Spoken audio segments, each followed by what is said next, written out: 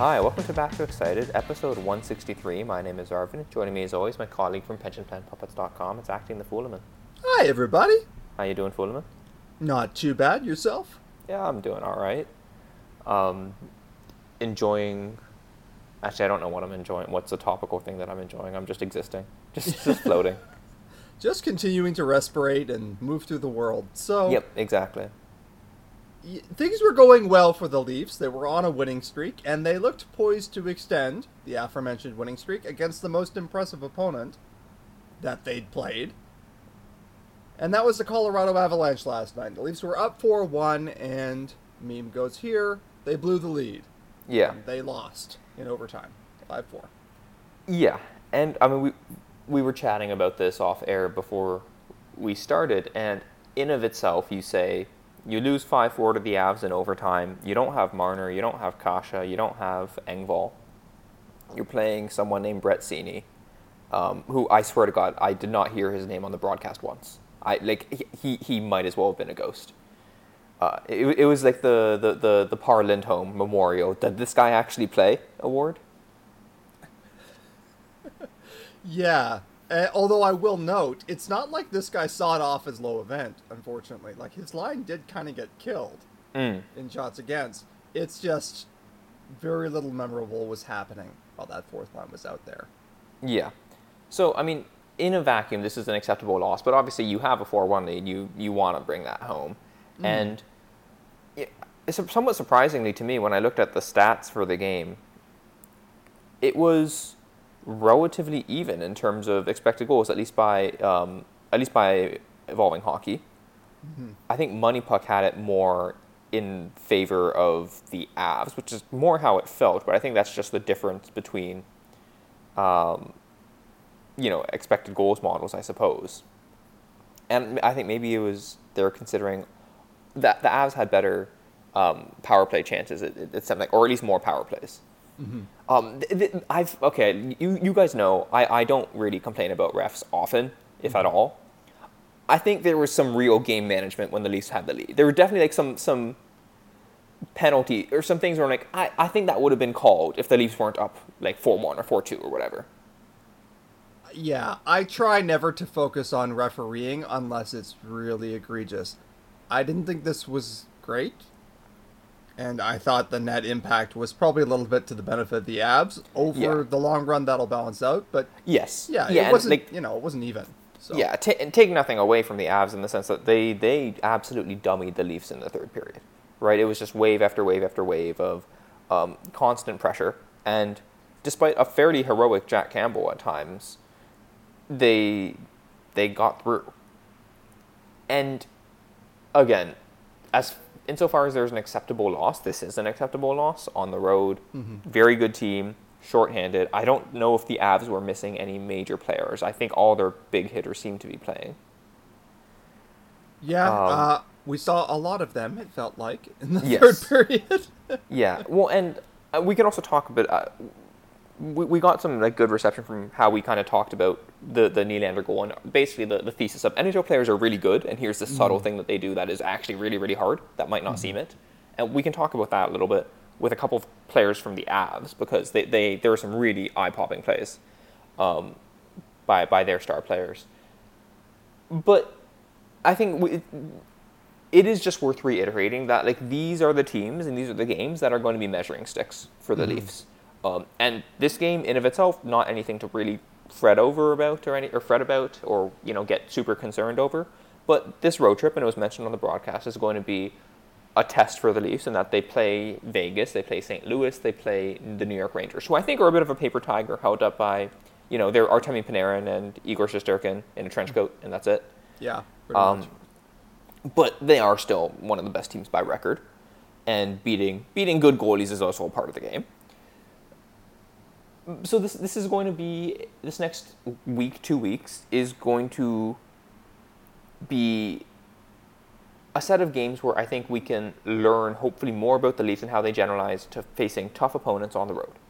Mm-hmm. And we want them to pass that test, basically. So I don't have a ton to say about the game otherwise, other than to say that, we obviously miss Mitch Marner. We obviously miss Ondrej Kase. Kase's probably our fifth best forward. Mm-hmm. So, without those two guys, we're always uphill. I think, the implied odds of that game had the Avs as like 61% favorites, which is like fairly sizable. And I think the true gap between the teams is much smaller than that. Yeah, that sounds believable to me. I think, if anything, this probably emphasized that at the trade deadline, the Leafs are looking more towards defense than forwards. Yeah. I think that's another little piece of that narrative. You would like someone to turn to when terrifying Avalanche forwards are coming over the board in waves. That might have a better chance of slowing them down. And I think the Leafs probably need that more than they need another forward, because once they get healthy, I think their forwards are fine. Yeah, and I mean, but it's interesting. So, like, presumably another defender takes Hall's spot in the top four, and like maybe someone has to shift to the right side, right? Maybe we'll do a podcast later, closer to the deadline, about the defense options. The two big names that are on the block now are Jacob Chychrun and John Klingberg. Mm-hmm. And I mean, Jeff Merrick reported that for Chychrun, the Coyotes are looking for a player, a pick, and a prospect, which is, I've never heard that before. In fairness to Merrick, he actually did specify that, a good player, a top prospect, and a first-round pick. But that's also like the generic ask for any good player, right? So that I felt like that I could have guessed that. Yeah. And they really ought to get it for Chychrun. Yes, he's 23. He's good. He's been very good. He's not having the greatest year currently because he plays in Arizona, which is right now the abyss of hell. But he's got a good track record. He's big. He can skate very well. I've kind of secretly hoped that Chychrun would make his way to the Leafs since his draft year. I kind of have my eye on him. And I don't know if there's going to be a fit here. It would be delightful if he shot right, but he doesn't. Yes, that makes him a bit of an awkward fit, because who moves to the right side then? Exactly. Or do you just like have a third pair that you play more equitably? Yeah, like it's all your comfort level with that. And the Leafs have done this before, where TJ Brody seems entirely happy to play on his offside. So I'm not sure whether the fit there is problematic or not really an issue at all. But yeah, he's a bit more of a shooting defenseman than I usually like. He had 18 goals last year in 56 games, en route to a sort of breakout season. This year he has much fewer goals. He has 2, but he's so talented in an all-around sense that I do find him appealing. And of course, he's young and he's cost-controlled, things that everyone would desire. So. Yes, exactly. So we'll go like more in depth there, maybe later, and similar on Klingberg. So what we were planning on doing this podcast was talking about the bottom teams of the Atlantic, and then there'll be another episode soon where we go through the top teams. And the reason we wanted to split it up is because we're going to spend a lot of time on the top teams of the Atlantic because they're already good. But before we do, actually, I wanted to, I guess, in the vein of NHL players are really good, I wanted to talk a little bit about Cale Makar and his goal against the Leafs yesterday. Oh. So, I mean, first off, mad. Yeah. First off, Cale so Makar good. is just a joke. He is absurd, right? And, like, hard hitting analysis from back to excited. Cale Makar is a good player. He's like the premier goal scoring defenseman in the league right now. His shooting impact this year is bonkers for a forward, let alone a defenseman. And he's probably not actually that good a shooter. He's probably running hot to some extent, and like, I think HockeyViz estimates him as like a plus 11% finisher. So he's like 11% better than the league average, and Austin Matthews is like 11% better than league average. I don't think he's an Austin Matthews level shooter, but he is pretty obviously an above average shooter, especially for a defenseman. Yeah. But what I found, so the broadcast, and Gary Galley, who I thought is a generally pretty good color commentator, pointed out that, a lot of defenders walk the line well. Makar is maybe the best at it in the league in how much mobility he gets when he does that.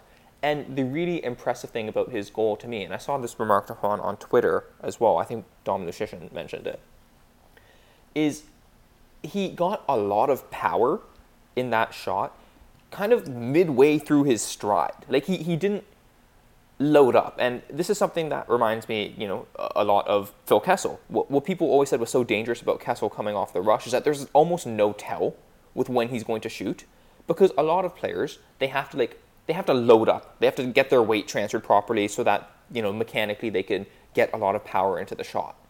Mm-hmm. Phil, because of both his kind of absurd athleticism, even though we don't think of him as a very athletic player, he's reportedly very, very strong and very athletic generally, and because of his pool noodle stick, is just able to whip off shots at basically any point in his stride. Mm-hmm. And Makar basically did the same thing.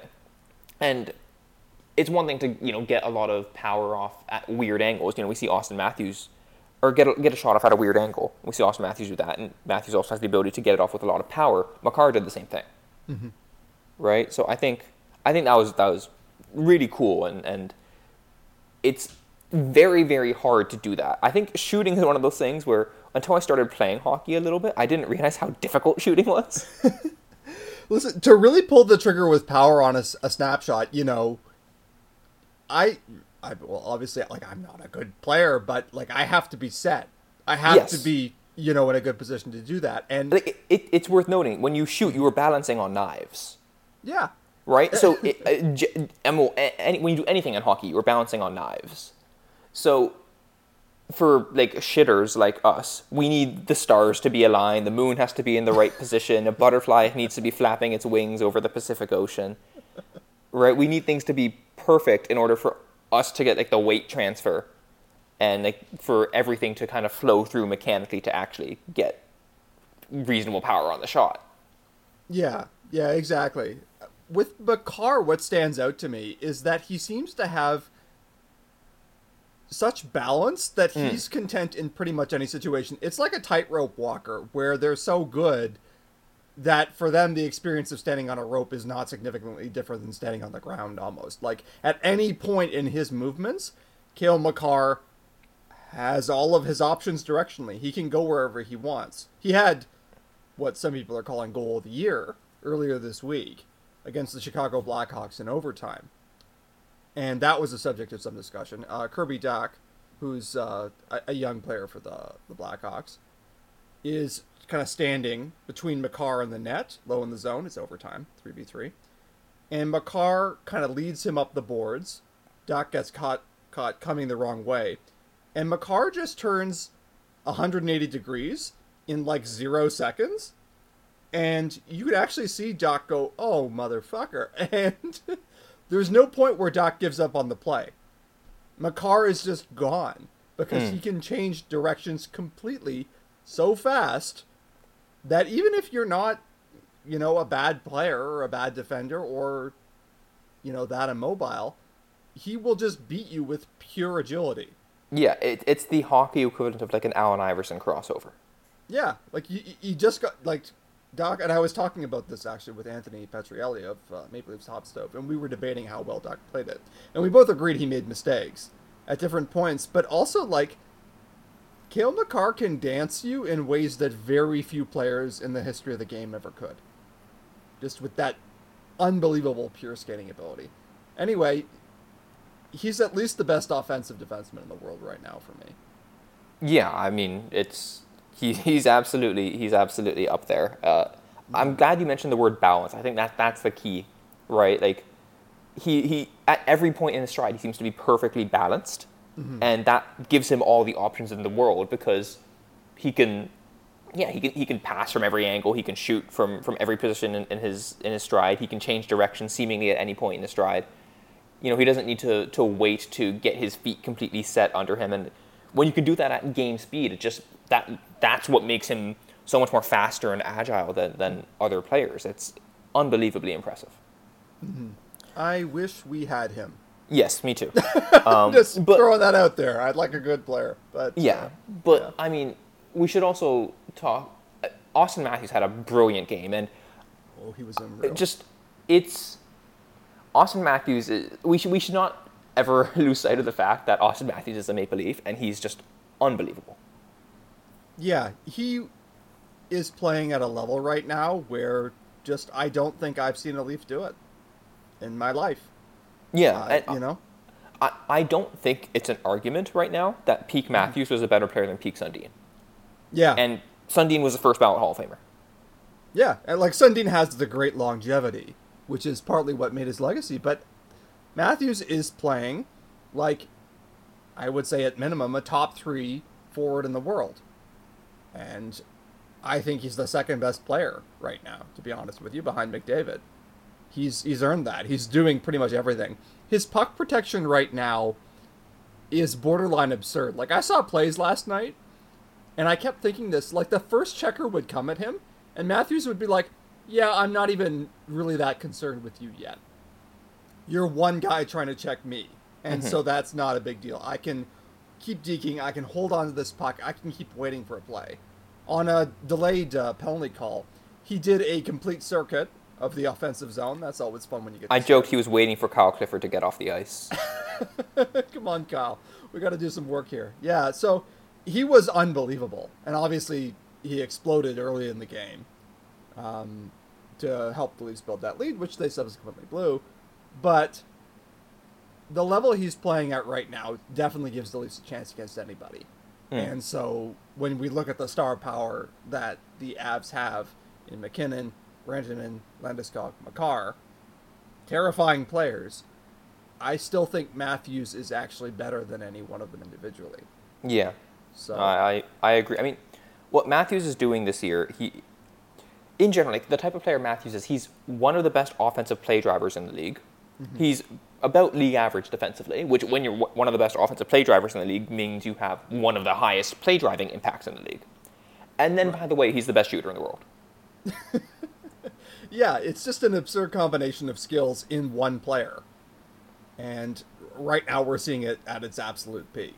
Yeah. So, yeah, that's a pleasure to behold. Anyway, so, you know, we're not too down over the Colorado Avalanche game. We would have liked to have won it. This doesn't feel as good as if we had held on, but, you know, we'll try and keep perspective on it and just keep seeing how the Leafs measure up to these measuring stick games. Exactly.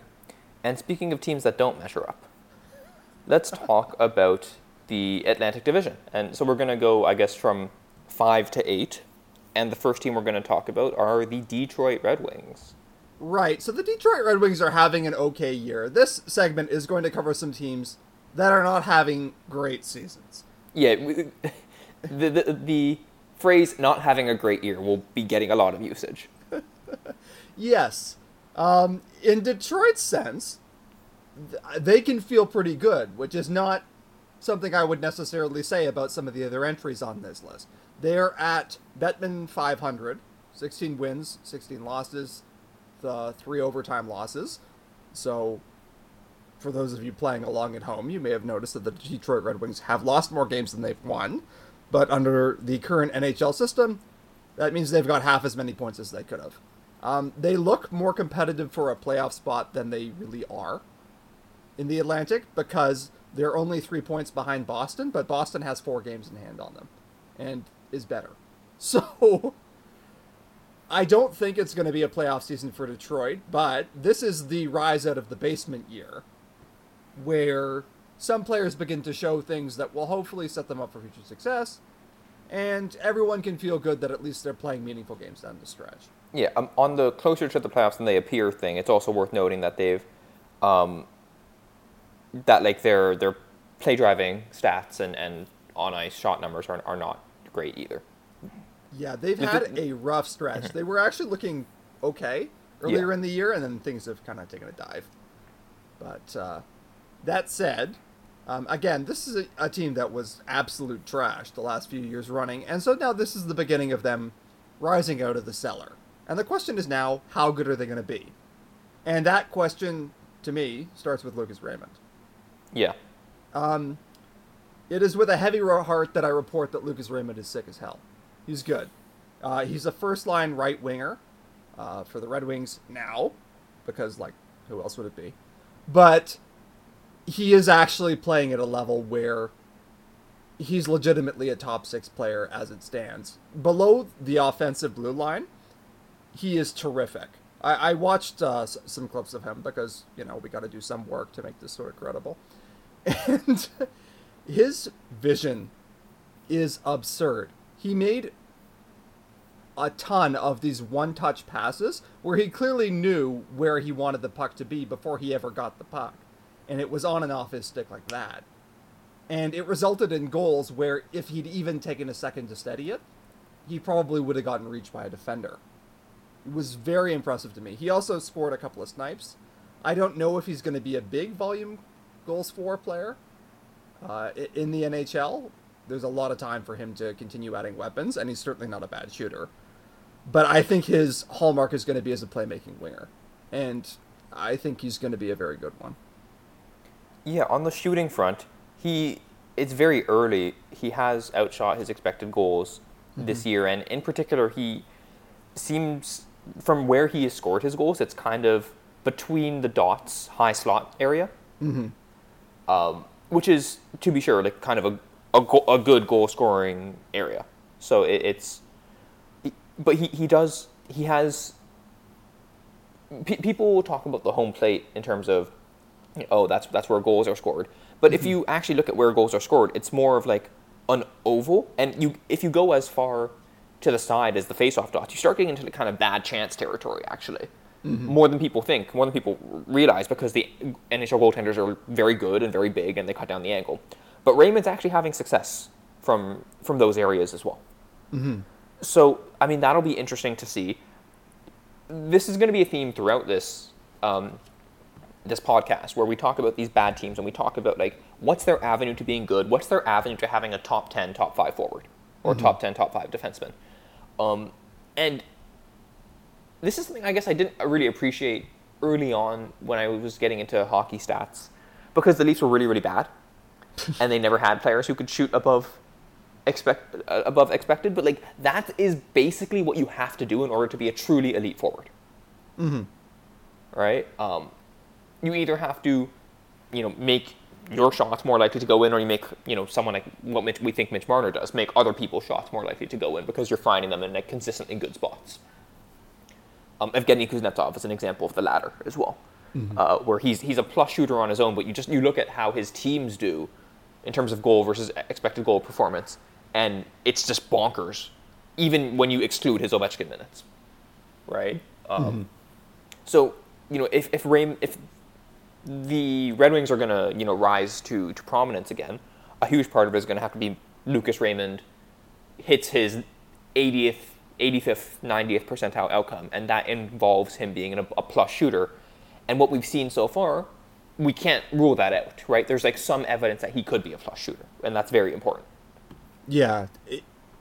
It's hard to get a gauge on. He had a hat trick earlier this season, and that's a good reminder to me that we're still dealing with a pretty small sample. Like, it's less than half an NHL season for him, because 3 goals can make up 30% of his goal total at this point. But he is very impressive to me, at least offensively. And again, he's 19 years old. Like, he turns 20 in March. So he's in the ascendant part of that growth curve, where he's going to keep getting better, and he's going to add more things. And, I think right now he's the favorite for the Calder this season, and I think rightly so. I don't bear, like, top 5 ill will towards the Detroit Red Wings. They're not one of my least favorite teams, but I remember what they were like. And so I'm not that enamored of the idea that they're going to be really good again. But I think Raymond is a building block to that. I think he's going to be a star.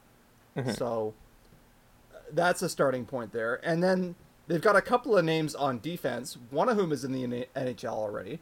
Moritz Seider is an up-and-coming force. He's already on their first pairing at present. Making Detroit's first pairing is not exactly the Olympic level of difficulty that it would be on a better team, but and it's still. Also, like, a lot of... I remember looking into this when we were doing some research. Like, at 5-on-5, it's... the top 2 pairings are pretty even, and then Seider just plays a lot of special teams as well. Right. So he's in the rotation with some of these other guys. The other names are not impressive. No one else on this defense core in the NHL right now is that great. No, I mean, Sider is playing with Danny DeKeyser, who, yes, he is still in the league. If you've forgotten, which we would understand if you had. But we were talking about Sider. He's considered this extremely reliable two-way defenseman. For a while, the knock on him that I heard was that he wasn't dynamic enough on offense. Like, he just kind of was there. And I think that's why people thought he was overdrafted. I think he was picked 6 overall, and it was like sort of off board. Yes, he was considered a bit premature, but I think already Steve Yzerman looks to be vindicated in that pick. And Yes. Sider has also taken big strides on the thing that people pointed out as his weakness. So there's definitely real top pairing potential there. And I don't mean top pairing in the sense of when the next guy up is Philip Hronek. I mean on a real team that might do real damage. Yeah, it is worth noting he has a lot of secondary assists right now, so I think he might be. I think people's impression of him as like an offensive dynamo might be a little biased by that. Like, that's half his points. He has 22 points and 11 secondary assists. Okay, so that's a lot. Yes. And, he and Raymond started the season like gangbusters. Yeah. And they've both cooled off a little bit. But Yeah, still, Like, I mean, he's 20 or whatever, right? He's young. yeah.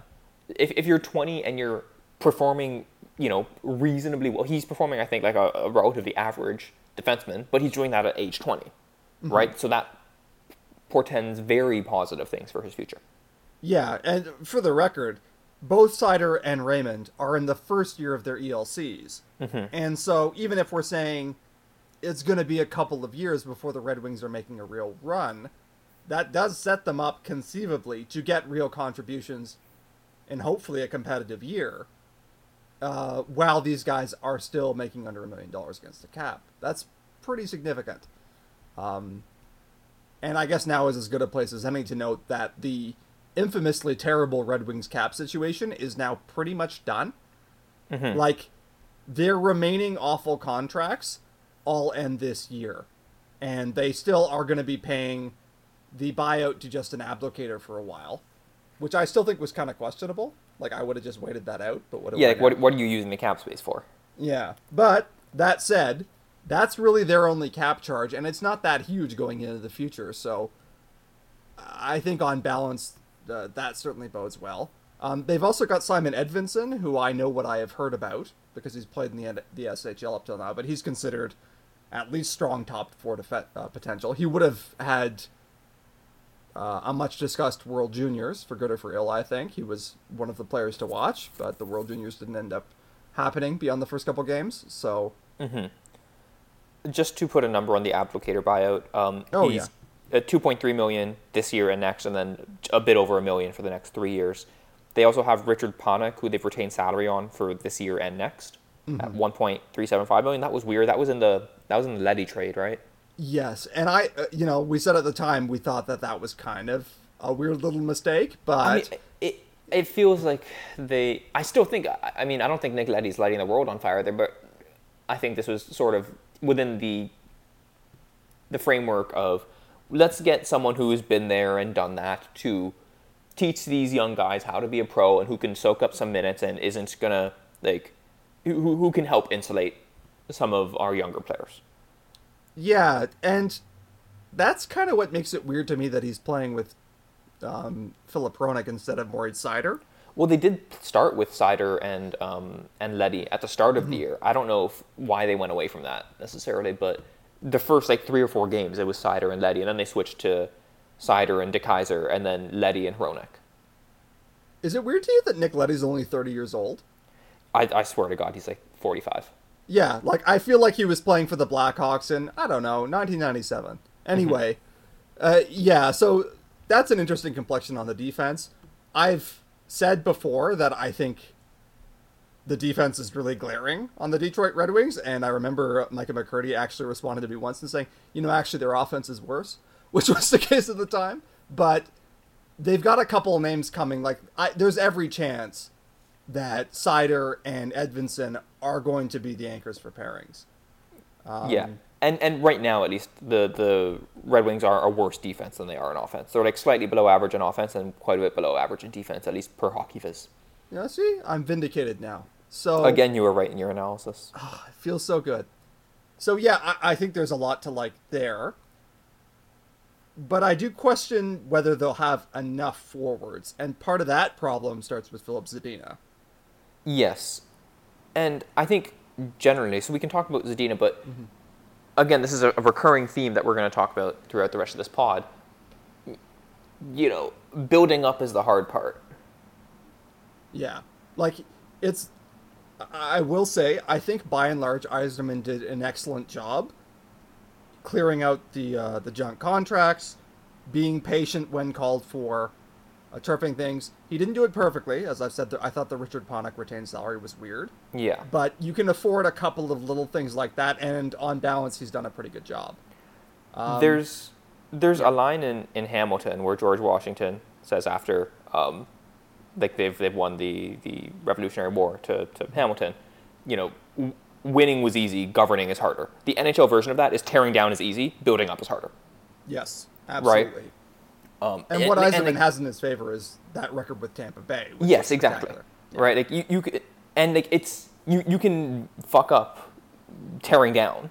Right, like tearing down isn't super trivial either. Like teams mess that up as well. They get rid of the wrong guys. They tear down at the wrong time. Right, they don't hit their major draft picks. Right, when they get them. But building up is way harder, especially when you get away from just picking top end players at in the front end of the draft in the top 5.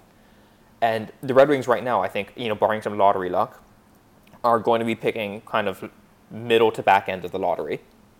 A lot fewer sure things at that point. They need to make that stick. And they didn't do that with Philip Zadina. Yes, and Zadina was well thought of going into the draft. Everyone thought, oh, wow, how well did this break for the Red Wings? Zadina dropped to them. And at the time, there was some controversy over the Ottawa Senators taking Brady Tkachuk ahead of Zadina. As you may recall, we discussed that before, but Tkachuk looks like the better pick in that circumstance, warts and all, by far. Whereas Zadina is in the very painful circumstance of being a scoring winger who doesn't score a whole lot in the NHL. Yes, do not recommend that. Yeah, that's a problem. Free Because that's what advice he's to for. NHL players: if you're a scoring winger, score. I charge $350 an hour. Arvin Consultancies. So, yeah, and he's 22 now. We've been talking about how Raymond and Seider are still in the very firm upward swing portion of their career. Zadina still is, but it's not, age 20 anymore. You were hoping for progress from where he started to now. Zadina feels like he's at the step after the, okay, he's young, be patient step. It's, okay, he's still youngish, but why is he producing even less than he was previously? Like when you condition on his NHL track record, I feel like the probability of him being a genuinely above average scorer is relatively low. Right. And that's even if you include the prior of him being highly drafted. Yeah, like, how much is that still worth coming up on 4 years out from the draft? We're still trusting that he's going to be some kind of sniper. And from what I hear, he's struggled to get the release in time. He has a great shot when he does it, but, I mean, his finishing isn't that great either. But I've heard he has trouble pulling the trigger in a timely fashion. And, it's not so much that we're ruling out Zadina being an NHL player or anything like that, as if he's not going to be a star, that sucks. That stings in a 6th overall draft pick. And it's one of those things where you can only afford so many misses. Because this is the most crucial thing. And zooming out a little bit, I think the Red Wings do have an issue of star quality at forward. There's Dylan Larkin, who we can talk about. There's Raymond, who I think is a star winger in the making.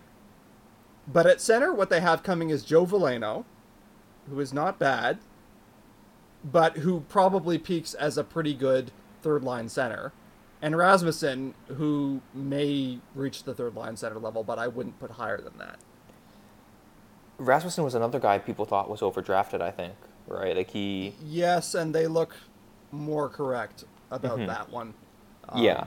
Than they did about Seider, that's for sure. So, some hits and some misses for Yzerman. He's not a wizard. Right. Larkin, I think, I wrote this in our notes, I think he's in that Kadri zone. So Kadri himself is obviously an example of this. Who's another example? Um, oh my God, Jordan I'm blanking Staal, on his maybe? name. The guy that the Flyers signed for like 7 years and too much money. Kevin Hayes. Kevin Hayes. There we go. Yeah. Kevin Hayes is another example where like, and Hayes has declined, but I'm talking kind of like peak Kevin Hayes. Yeah. In a given year, they can be like the 25th to 35th best center. Right? Now, granted, Kadri's having a bonkers year this year, but I don't think anyone feels that's really indicative of what he's been throughout his career, which is kind of a low-end-ish first liner, high-end second liner. To me, that's what Larkin ends up as generally, which is a very good player, to be clear. Yeah. Right? But yeah, it's when you're building the archetype of a contender in your head, you don't imagine Dylan Larkin on your first line, you imagine him on your second line. Right. And if they're going to get around that, the question is who's going to displace him. And right now, there's no one who I think is likely going to do that. I can see a pretty direct road to the Red Wings becoming like the peak Nashville Predators almost. If Seider is as good as he appears to be, if Edvinsson comes in and eventually stabilizes a pairing, they can become strong defensively, and they'll have a lot of decent players to put around there. But will they have the elite scoring talent? And, Larkin, I will say he's produced. He is blazingly fast. But yeah, I'm not sure he's quite enough of a star. It's just, if you're going to try and be really good without a really great center, well, I mean, who was the last Stanley Cup champion who didn't have like a genuine star center at the time? Like maybe the Ducks, if you say Getzlaf was immature. But yeah, it does make it difficult. Still, though, I think by and large, the Red Wings feel pretty good about where they're at. I think fans are probably relatively happy with the Red Wings. I mean, again, this is the fun year. This is the, hey, we're slightly better than I expected year. And now next year's going to have expectations. I think they're going to want to genuinely be in the playoff mix next year. Maybe take advantage of Boston showing their age, which maybe you could argue they are a bit this year, and we'll talk about that in a future pod. Maybe they think they can kind of vault into the top four of the Atlantic. They have a couple extra picks this year. I think they're their later round picks, or at least they're not firsts. Yeah, there's an additional second and 2 additional fourths. Yes, but they're also missing like their sixth or something. So, Tampa, I think one of their calling cards has been how they've been able to develop outside top picks. And that's not just through draft picks. They've also taken advantage of bargain basement free agent pickups and things like that. Yzerman will have, to some extent, Yzerman, I guess, should get some credit for that, and he'll have to do that again, I think, here. So. I guess the last thing to mention, we didn't really talk about Robbie Fabry at all. He's getting paid like $4 million from next year, which seems like a fairish contract. But again, you're talking about this team, how they're going to get to a being genuinely quite good and a possible contender. You don't get to being a good team by paying average players average money. That's how you get to being an average team. Right. So if Fabry can outperform that's a possible avenue of future upside. Right. Yeah. If he can show himself to be a little better, I mean, it really does feel to me like the Red Wings are one big piece away, plus a couple of years. Like they just need some more development from some of their prospects. But I do wonder a little bit if they're gonna wish that they had gotten one more high pick. But who knows? The Buffalo Sabres had a fun little start where they won early in the season, and now they're back in the toilet. The Eichel trade has been discussed pretty extensively. It was a bad situation that they got into, and it was pretty dreadful that it came to that point, for a lot of reasons that we don't have to rehash. But it's done, and I think they could have done worse. I like Peyton Krebs. He's not a star in the making, I don't think, but I think he can be a good player on a good team. They have several prospects that they're pretty excited about, and as always, we talked to friend of the pod, Sabres Kevin, for a couple things. He said they're not good, but they show flashes of what you can see in the future. They've yet to play a game with all of Cousins, Krebs, and Peterka in the lineup because of COVID. But the development of Peterka, JJ Peterka is point per game in the AHL. Jack Quinn, who is having a great scoring year in the AHL. And then Owen Power, who is having a great college year. That's gone about as well as they could have hoped. Right, and I think that's the bright side for Sabres fans, right? The team is bad. I think they know the team is bad. We're not going to be like, we're not going to Ryan Lambert this and be like, oh, your team is bad and you should feel bad. They're aware. Yeah, they've noticed. Sabres fans understand bad hockey like few others. Yeah. Right, so they know when a team is bad. This is, I feel like with the Sabres, compared to the, I mean, maybe it's a little unfair to talk about this with the Red Wings too, because with the Red Wings we talked a bit more about how they're doing this year and what their players are showing. Mm-hmm. None of that matters for the Sabres at all, because like there's 2-3 players here who are on the next good Sabres team. Yeah, probably. Right, like it's a very small amount of players. Yeah, there are several players, and then there's Jeff Skinner, who will be there forever because that contract is immovable. Mm-hmm. But they've also gotten decimated with COVID and injury, so like yes. their team stats are really, really bad. But we and I think Sabres fans are far more interested in how the individuals who are going to be a factor going forward have tracked. Yeah, and so we just want to talk about really who will be a name that you will have to know if the Sabres become good again in 2 or 3 or 4 years. You know, who's going to be someone that you're keeping an eye on as they come over the boards. And so I already mentioned Peyton Krebs, who was the prime return in the Jack Eichel trade. Kevin's line was, you can tell he has elite passing ability, but he needs to get stronger on the puck and work up to NHL speed. He seems to me like, a good complementary player. He's not, going to ever be Jack Eichel, which is an obscene standard for any player to meet. And I do wonder about the star potential here, because I don't think Cousins quite has it either. Even though even when we had Kevin on the pod, he said Cousins ideally peaks as a very good second line center. Mm-hmm. Right? Or that's the reasonable peak. Obviously, he can have outlier production and go beyond that. Yeah, so it's still, they definitely want another offensive star. They will be picking high enough that it's certainly, credible that they might get one. They also have 2 first-round picks, which are going to be late first-round picks because they're Vegas and Florida. Mm-hmm. But also, I mean, when you have, they have extra picks generally as well. Yeah. If that's also potentially someone or a spot where you can trade up. If there's a guy who you like that falls. If, the equivalent of, I don't know, this year's Marco Rossi drops slightly to where below where you expect. Although, granted, they were the reason for Marco Rossi dropping because they picked Jack Quinn over him. Mm-hmm. But anyways, you get the point. Yeah. Owen Power, so first overall pick last draft, in admittedly a weird draft year. There was not a huge consensus number 1. I mean, I think Power was expected to go first. Yes. But there wasn't the sense that, oh my god, we have a world beater here. However, I'm not totally ruling out, oh my god, they have a world beater here, because he does look very good to me. his development since then has been very good, and I think, I feel like Kevin might have tweeted this, and again, a lot of our Sabres knowledge comes from this one intelligent fan. Yeah. But I think with Power, it's like, it was one of the things where I think some of the analytical models were slightly lower down on him, because he was more of a tools guy than a production guy, but now the production has caught up to the tools, and now kind of everyone's in agreement. It's like, okay, yeah, there's very little to be picky about with this guy. He's just really good. Yeah.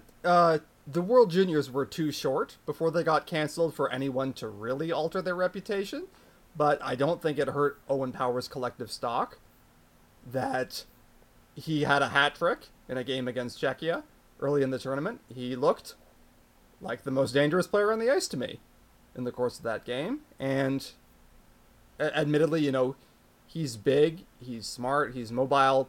Those things are all going to stand out, especially at the junior level. But I certainly think right now, and it's early days, I'm expecting this guy to be a real, very good defenseman. Mm-hmm. So that's quite positive. And there's a bit of a sunrise sunset thing going on here because Rasmus Dahlin is not quite doing what they would have hoped when they picked him first overall. Yes, and I mean, if you'll recall, the messaging around Dahlin was very much this guy cannot miss. Yes, he was considered a star. And he's a good offensive defenseman, don't get me wrong. A very good offensive defenseman. Yeah, Dahlin is not a bad player, but he's not lifting the Sabres when he's on the ice to great heights either. Mm-hmm. And I think that's his most recent. So last season, the 2020 season, was maybe one of Dahlin's stronger ones by play driving. I think he kind of sorted some stuff out. I don't know what specifically, but his results were a little bit better. Mm-hmm. So it's and this year again, his RAPM is, his evolving hockey isolates are above average, which is good, but it seems less likely and less likely he's going to boom into being this absolute superstar. You know, the way we talked about Cale Makar earlier on. Yeah, like, that's the unfortunate thing about going first overall is the expectation is star player. You should be in the contending for the best player on the team, for one of the best at your position in the league. And I think now the reasonable expectation for Rasmus Dahlin is not that. It's not that he's going to be out of the NHL or anything like that. It's just a little lower than hoped. And unfortunately, a little lower than hoped at first overall stings. That hurts when you're the Sabres. And so... Yeah, the Sabres have gotten second overall, first overall, and first overall in actually, and another second overall, which they used to collect Sam Reinhart. Mm-hmm. But what they've acquired from those picks has been probably way lower than average, and part of that's due to their own mismanagement because they got a superstar in Jack Eichel and sewered that relationship through, as we said, I was alluded to, a variety of ways which we don't really need to get into. Right. So with Dahlin, it's tricky. He's on a bridge deal right now. I'm unsure of what he settles into long term. He still is young. They are playing him a lot of minutes, him and Henry Jokiharju. Well, and by the way, trading Alex Nylander, cutting bait early on Alex Nylander for Jokiharju looks like that was a solid move. Yes. Yeah. So there is. It's not bad, but I'm just not convinced Dahlin can be the number one guy on a contender. Yeah. And so, maybe it'll work out in the sense of if Owen Power can do that, Rasmus Dahlin settles in as kind of this glitzy offensive defenseman on the second pairing. One thing I would like to say, and I don't know if Dahlin's at fault for this, the Sabres' first power play unit, which Dahlin is on, is really bad. As far as I can tell, at least in terms of generating chances. Mm-hmm. And that's one way where, if you're a Sabres fan and you want something on the margins of, okay, you see Dahlin's actually helping in this regard, obviously you want the even strength things to come first, but a strong power play quarterback would be a nice thing to fall back on and a good way to provide some additional value. It's unclear whether Dahlin is doing that either. And again, I'm not sure if he's entirely at fault for that, but it's not amazing. The Sabres' goal rate on the power play is okay. It's average or so. Okay. But they're really, really low in shots and in expected goals. We know that doesn't track as well at 5v4 because teams can be more intentional about the ways in which they create shots, and that can exploit blind spots in expected goals models. Mm-hmm. But I mean, I would be curious to see, I guess, get more thoughts from a Sabres fan's perspective about how good is Dahlin at running a power play right now.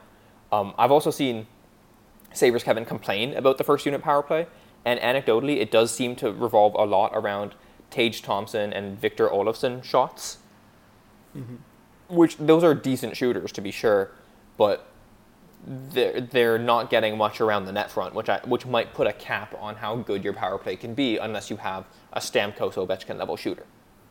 Yeah. I mean, to be honest, I think if I'm the Buffalo Sabres, I'm saying I would like to see more on this power play. I would love for someone to step up and show me, but we don't have the personnel yet. I would say, like, there's a big player who has to be coming, who is going to be playing on PP1 for the Sabres. And I think that would help things along.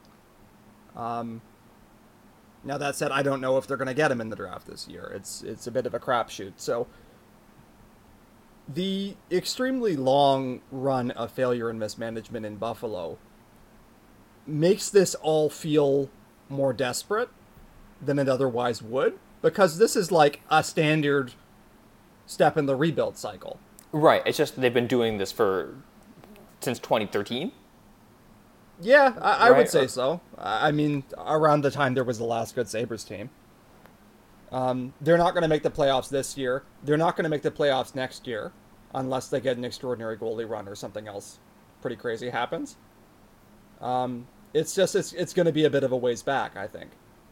And that's got to be frustrating. But if you kind of separate yourself and say, okay, what came before, how are they doing now? You can feel positive about some things, especially the analytics hires. Yes. If you care about that sort of thing, there are several people on hockey Twitter, Dom G, Matt Barlow, Sam Ventura, who are all now in the Sabres analytics department. And so there are some smart people in there now, and the Sabres have made some smart moves recently. The Rasmus Ristolainen trade we talked about, we thought that was highway robbery. Mm-hmm. Eichel, I don't think was ideal, but that was mostly situational. And it seems like there are some better choices being made than there were previously. So there's some hope that maybe things are going to turn around in the next 2 or 3 years if they continue to make smart choices. Yeah, and they're a bad team. They're going to set off a little bit at this year. Like, I don't know, maybe someone will throw you a late round pick for Mark Jankowski. Maybe someone will throw you a late round pick for Colin Miller, for Will Butcher, whoever. Mm-hmm. Right? So, maybe the Leafs will finally get Mark Pysyk. As the prophecy foretold. Yeah, so Covers both our forwards and defense depth positions. So, on balance, I think, look, Buffalo is in the same spot we often find Buffalo in the standings. If you want to look at it in a more detailed way, there are some positive signs. They need some things to break right for them. Like, I'm talking a big lottery hit, basically. And that would, I think, really help things along. Yeah. With all of these teams, if they get Shane Wright, it changes the trajectory of their franchise. Yeah, that makes a big difference. There was one other thing I wanted to mention, just because Kevin pointed it out to me. Devin Levi, who is a goalie prospect that they got the Sam Reinhart trade, picked him up from Florida, has a .955 in his college hockey this year. That feels like a really high save percentage to me. That this is not sophisticated analysis. This is wow, look, number big. But wow, look, number big. Mm-hmm. So, just something that I wanted to mention in case he shows up in like 2 or 3 years in the NHL and stones everyone blind. And then I can say, hey, I mentioned him briefly. The Ottawa Senators. Ooh. This team sucks. This team is ass They're a bad team. And you know what? I expected more from them. I overestimated the Ottawa Senators. Which is not something that I do because I enjoy it. I just thought that this was going to be sort of a scrappy, not great, but persistent team that would hang around the playoff race and then miss it. Like, I expected them to approach what Detroit would do. That was stupid of me because I forgot that they're relying on Matt Murray, who can't play goal anymore. And also, it's just the bottom half of their roster doesn't have NHL players. No. And to be clear, that's been exacerbated by COVID outbreaks and some injuries. Like, all of these teams have missed personnel for some stretches. but they don't really have enough players. Um, at the top of the roster, not really, but especially at the bottom of the roster. And this team is further away than I thought they were. But let's start with the positive. Drake Batherson is cool. Yes, he's quite good, actually. Yeah, he's better than point per game as a first-line right winger. He's big. He's offensively adept. He is just a neat player. And so they have this top line right now. It's been impaired by Norris having an absence lately, but their top line for the bulk of the year was Brady Tkachuk, Josh Norris at center, and then Batherson on the right wing, and they've handily outscored their opponents while getting outshot and outchanced all to hell. So they're on a huge shooting heater. Yes, and it would not surprise you to hear that both Norris and Batherson themselves are on personal large, like really impressive shooting runs. Yes. And You're I mean good, that but can not go, as good. Yeah. yeah, that can go two ways, right? You can say, okay, that's probably gonna regress going forward. But as we said, it's very important to have a path to someone being, have a path for your young players to be true star NHLers. A big part of that path is opened if Norris and Batherson are true plus shooters. Right. We've talked about Brady Tkachuk in the past. His weakness is that he's a minus shooter. He gets these chances in the goal mouth. He hacks away. The puck doesn't go in that often, and here we are. But if Batherson can be a real offensive presence, now he's 23, so... Yeah, they're both he's kind of older maturing. than you think. Yeah, he's maturing. But that said, they have him locked up for term for 5 years after this one at just under $5 million. So, if he does turn into a bona fide first-line right wing, that's a good deal for a long stretch. And Ottawa needs good deals because Eugene Melnyk does not like paying money to people. So, anything that saves them some money gives them a better chance at building stuff elsewhere. I don't think that Tkachuk, Norris, Batherson is a real first line. Yeah. The other direction of, kind of what I was saying, the con side to they're outscoring people, but it's based on shooting percentages. Well, if that comes down even a little bit, you just don't have a huge margin for error. Mm-hmm. Right? Like if Batherson and Norris are only slightly above average shooters, or they're only, maybe, above average but not elite shooters, well, then that eats into that margin by a large amount, because right now they're performing like elite shooters. Mm-hmm. And it makes it so that you become a lot less certain about what this line can actually do for the team. Right. If this is going to be a first line, you want it to outscore opponents, which it's done in the early going here, but you want it to do it on a consistent basis. Right, and you want it to scale as well. Yeah. Look, if you get 63% of the goals when you're on the ice, you are a superstar line. But there's just every sign that that's probably not going to continue to this extent, at least. So it's a question of where it settles. And there absolutely could be a rising tide lifts all boats thing if they start getting, if the team as a whole gets better. Because they're reliant on him. Yeah. Yeah, and there's as you said, a first line is a high bar on a contending team, right? So that's always what we're discussing here, and I think this is where it helps to be a fan of a team that has at least some regular season success, because you realize first lines are really good and they're supposed to be really good, right? If this line settles in as a 52% goals forward line, that's a good line. Mm-hmm. That's not a first line on a contender. Yeah. Or barring some, really crazy depth contributions. So it's just, the bar is really high for something to be a true first line. And I think I didn't appreciate that when I was a fan of a team that sucked. Mm-hmm. Right? Because you don't see the high-end talent as much. So you're like, oh yeah, these guys can be a first line. And then you get a real first line. And oh yeah, turns out Mike Santorelli couldn't have been on a first line.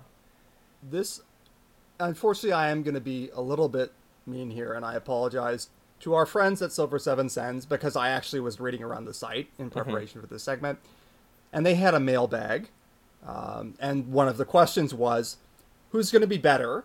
The peak Sens line of the early 2000s, which was Danny Heatley, Jason Spezza, Daniel Alfredson, which was a extraordinarily dominant line, or a few years from now, Kachuk, Norris, Batherson.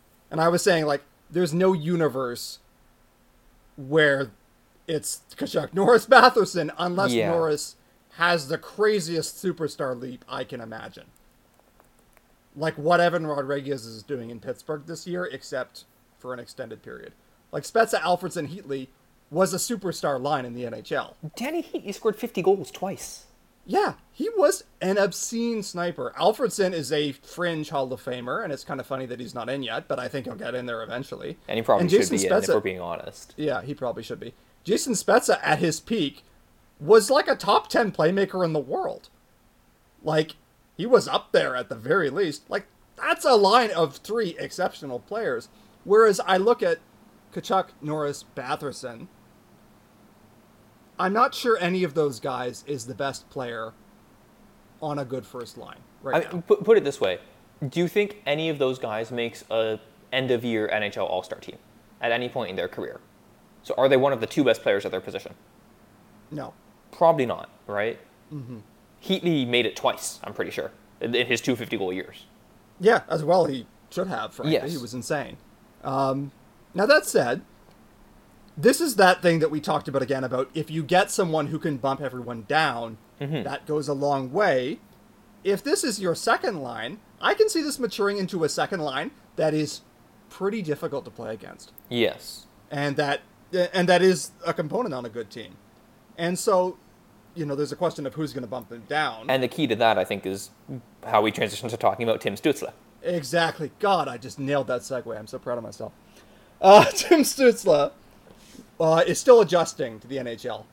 And, look, I love his skill level. He's impressed me visually when I've seen him. And he's young as hell. He's young as hell. Lots of runway in front of him. That said, we know no one is going to look their absolute best on Ottawa. I'm going to preface that by saying, but the question for Stützle is, are you going to be a bona fide superstar? It's not this guy will be pretty good. It's, you're the guy who's supposed to elevate this whole franchise. That's a very high standard. And I think if you just try and say, okay, do I feel more or less confident that that's the case than I did, say, 6 months ago? I might be a little less confident that's the case. I don't think it's gone that great. Lots of time for it to work out. I think he will be a good player. Will he be a superstar? Will he be the guy that they build around for an extended period? I'm less sure of that. Now, in his defense, Ottawa has done... So last year, Stützle had some of the worst play-driving stats in the league. This year, above average, at least in XG RAPM, and slightly above average in Corsi RAPM as well. Yeah. That's a positive sign. That's, in fact, a very positive sign. He's doing this with common line mates of Connor Brown and Alex Formenton, not amazing players by any chance. Nick Paul. Yeah. So that's positive, and I'd say that that's a big development. What hasn't come along as much is the personal shooting and chance generation. Yeah. He's been a goals less than X goals guy. Very small sample. So, that's not saying he can never be a good shooter. And he's not generating that many chances at 5-on-5. And that's what gives me pause. Now, if I were an Ottawa fan, and I would honestly respect myself for having listened this far, because I'm sure it's not a ton of fun to listen to 2 Leaf fans cover up your team. But I would say, hey, you guys just went bananas over Lucas Raymond a couple segments ago, who was picked 1 pick after Stützle, same year. And the difference there is basically an October shooting heater. And he said, this guy had a lot of points early on. Stützle, has the skills. He's about to turn 20 next week, still very young. He's already functioning as an NHL player, which at 19 counts as good. And so I do want to say, I think that by no means am I predicting a bust here. I'm just saying, how high is the height of this? How good does Tim Stützle get at his absolute best? Because that's going to do a lot to determine the ceiling of this franchise. Now, granted, they're bad enough that they may pick someone high to play with them, so who knows? But I think Stützle is good, but maybe has not elevated things as well as they would have hoped. Yeah, I think this year is. If I was a Sens fan, I'd be really encouraged by the improved shot numbers when he's on the ice. Okay. Right, because he was genuinely awful. Like, the team was just doing so badly when he was on the ice last year. And Right. now they are actually, like, pretty respectable when he's on the ice. They're actually, like, sawing off, at least per hockey viz, at greater than 50% XG. Which is impressive for Ottawa. Mm-hmm. So, yeah, I think there's something to be said for that. He's not getting crazy sheltered either. Does play a lot of minutes with Thomas Chabot, but that's also like, sure, he should. Yeah. And Chabot, someone else we should discuss. I think I was kind of slightly. I think if anything, I'm slightly more encouraged by Stützle this year in terms of at least being a good player. Okay. Is the superstar upside there? That I'm with you. I'm still not sure of. Mm-hmm. It's just, again, like I'm harping on this a lot, but like in order to be a superstar forward, you have to be able to shoot above expected, basically. Yeah. You got to be a scorer, and like there are exceptional Yes. defensive centers, but like that's a very rare thing. Well, and even like you think about exceptional defensive centers, you know, even someone like Anze Kopitar has spent most of his career being a plus shooter. Mm-hmm. Right? Jonathan Toews spent most of his career being like a slightly plus shooter. Yeah. So Patrice Bergeron, same deal there. It's just, I don't know. Who's the best NHL forward who is like consistently just an average shooter? I want to say Jordan Staal. Yeah. Maybe a few years ago, but Yeah, but he's like a savant defensively. yeah. And, you know, that's putting a bar on Stützle. We're just saying, hey, he's looking pretty okay now in shot numbers. These are the best of the best. These are Selke contenders. Right, exactly. And Staal, I mean, you could probably do... Staal was like a consistently below average shooter, really. Mm-hmm. And like if Stützle becomes an average shooter, then there's other paths to that. But it's just... Basically, every contending team has a guy or a couple of guys where you can think, that person could make it to an NHL All-Star team. And by that, I mean the postseason All-Star team, like the top two at their position team. Mm-hmm. And the Sens, I don't think, have that right now, except maybe Thomas Chabot. And I excuse me, we should talk about Chabot. Mm-hmm. I have a kind of cruel comparison to make here. I think he's Canadian Seth Jones. Go for it. He plays an eye-popping amount of minutes. He looks very good when doing so. His on-ice impact is... And let me preface this by saying I think Chabot is probably better than Seth Jones, but just the archetype. It's like his on-ice impact is not awful, but it's not as good as you would expect by his reputation. And remember, Chabot is getting paid.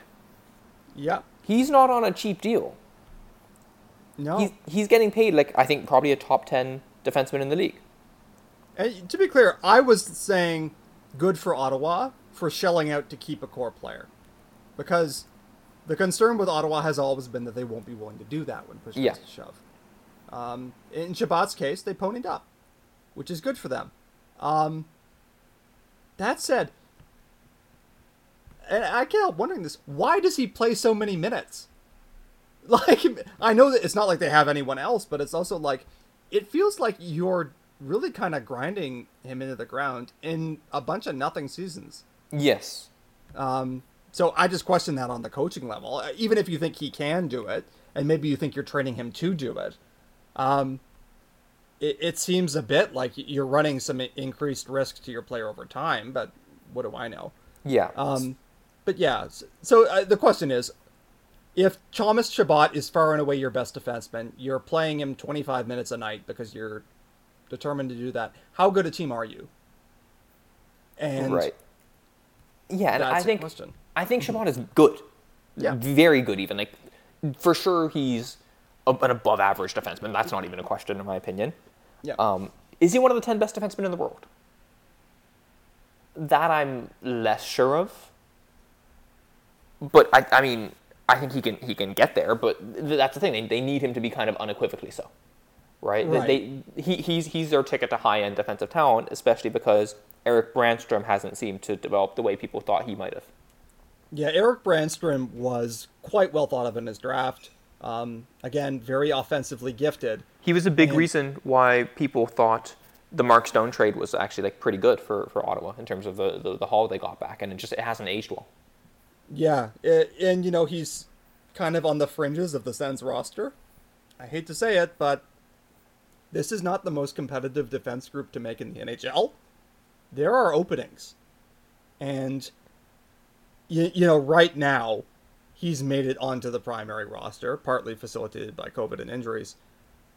But it's like when you're on the fringes of that group, you're 22 years old, it starts to be like, hey, okay, what are we really expecting from you going forward? Are you just a third pair guy? Or no more? And so I think certainly are some questions there. We've talked about Brady Tkachuk a few times on this podcast. And we've said, if he can just figure out how to finish, he's on a line that has a good PDO right now. But if he doesn't have a personal finishing level that's pretty high, you do start to wonder about paying him $8.2 million into the future. Mm-hmm. I think, if you want to take the dark side view of the Sens, and I suspect a lot of our listeners will, because they're Leaf fans, you would say, okay, this is a team that would prefer not to spend money for the most part, and that is paying Brady Tkachuk and Thomas Chabot a combined 16 plus million into the future to be maybe sort of pretty good, but not as good as they ought to be.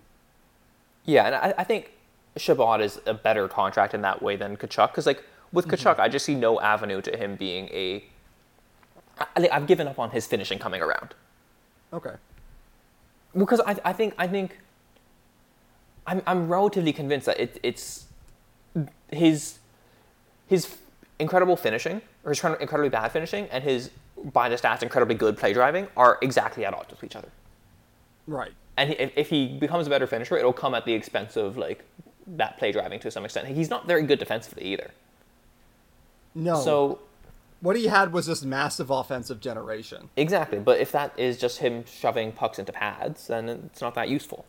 Chabot, I think maybe I'm just I have a more bigger error bars in my evaluations of defenders, and Chabot absolutely passes the eye test with flying colors, and his stats, again, they're not bad by any means. They're actually like reasonably decent. Chabot has had genuinely very good years. Yeah. Right, and again, this year he is doing fine. He's above average. Yeah. Like there's no team that would turn down Thomas Chabot at the side of the road. Yes. He's a bit pricey, but he's a very good player.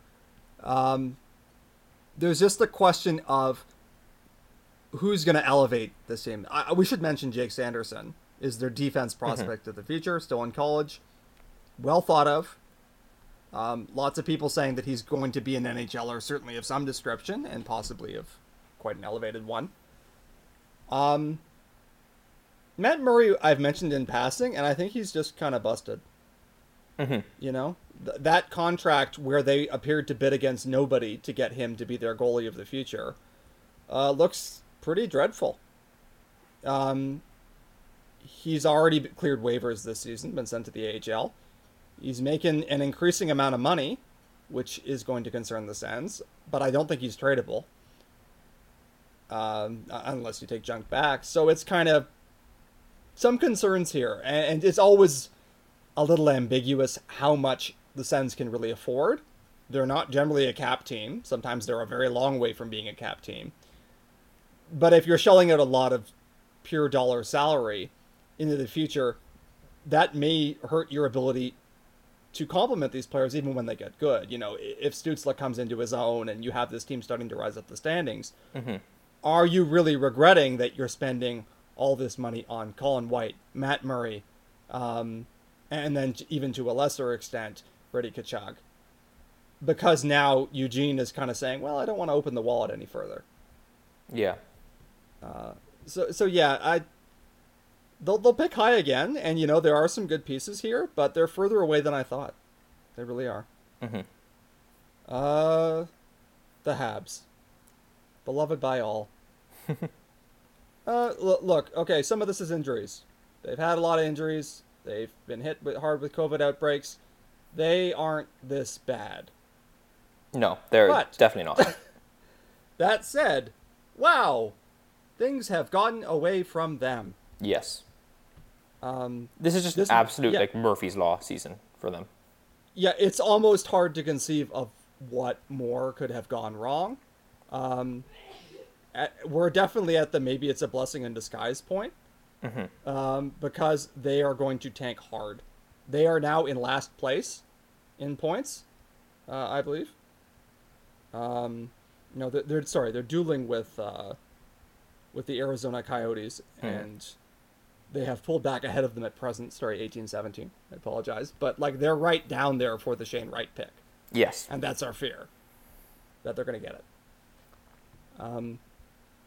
The team last year that made that run to the finals was playing over its head, but also it had a top pairing defenseman in Shea Weber, who is now semi-retired, a top line center in Phil Deneau, who didn't score much but took heavy defensive minutes and played very well, and who's now doing that for the Los Angeles Kings. And it had prime Carey Price, and Carey Price on his game showed that he can still be one of the best goalies on the planet. Price is working his way back to playing. He said he's still planning on playing this year, although you would have to think the org is now thinking maybe just take the year. At this point, really focus on recovering your health and getting back to prime condition for next season. Because right now, if he plays well, that's to their detriment. It hurts their draft position. So they've definitely had obvious reasons for decline, but they're still doing worse than I think anyone anticipated. Like, before this season, I had them as fifth in the Atlantic, and right now they're in last and look poised to hold on to that spot. Yeah, I'd say the biggest issue for them, biggest long-term issue, is what happened to Cole Caulfield. Yes, he is having a nightmare year. We talked about when you're a scoring winger, it's important that you score. Well, that applies a lot with Cole Caulfield. This is what he's for as a shooter. 1 goal in 26 games, not going to cut it. Your stat line should not look like Nick Ritchie this season. And at the risk of indulging a bit of size bias here, Cole Caulfield is 5'7". He's very small. And I think hockey has progressed to the point where we say, yeah, we can have small wingers who score and fill the net. When those wingers stop scoring, it kind of throws it into sharper relief that they may not have the most complete game in other respects. He's still a capable player, but he has a very defined skill that's supposed to be what makes him. And it's not been in evidence in the NHL so far this season. And that's bad. Yes, that is not good. Yeah.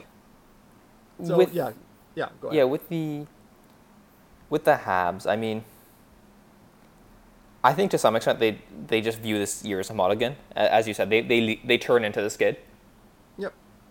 And for a team that's talked for a long time, has accurately bemoaned its lack of high-end talent, they have a chance to get it now. Now, we said that when they picked third and they picked Jesperi Kotkaniemi, and how'd that work out? But, they're at some point, they will pick a player so great offensively that even the Habs cannot ruin him. Yeah. And is Shane Wright that guy? Maybe. I think they're in a weird spot.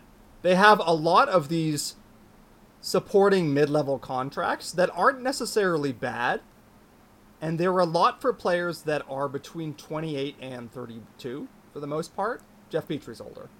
But you can still anticipate getting contributions from a lot of these players next season, when it's presumably not quite the same nightmare year that you're having. Yeah.